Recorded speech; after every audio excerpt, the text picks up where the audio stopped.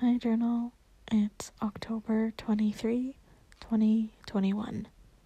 I'm here with another entry so I can tell you one good thing that happened to me today. So here is my daily log in an effort to see the good in my life and put out some good vibes along the way.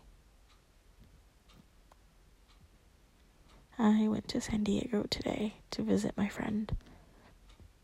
To be honest, I was kinda dragging my feet emotionally because it was going to be a long drive to and from.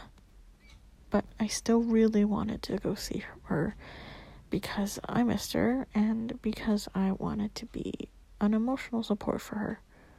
And I'm glad I did, even though it was tiring. Super worth it.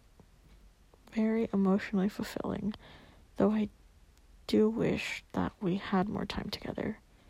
We made plans to see each other again in December, where I will go down with the intent to stay over and spend more time with her. Oh, and I ate some great desserts with her, including getting boba and my first gourmet donuts. They're the best I've had, and I can't go back to eating regular donuts. I've been ruined. Talk to you tomorrow.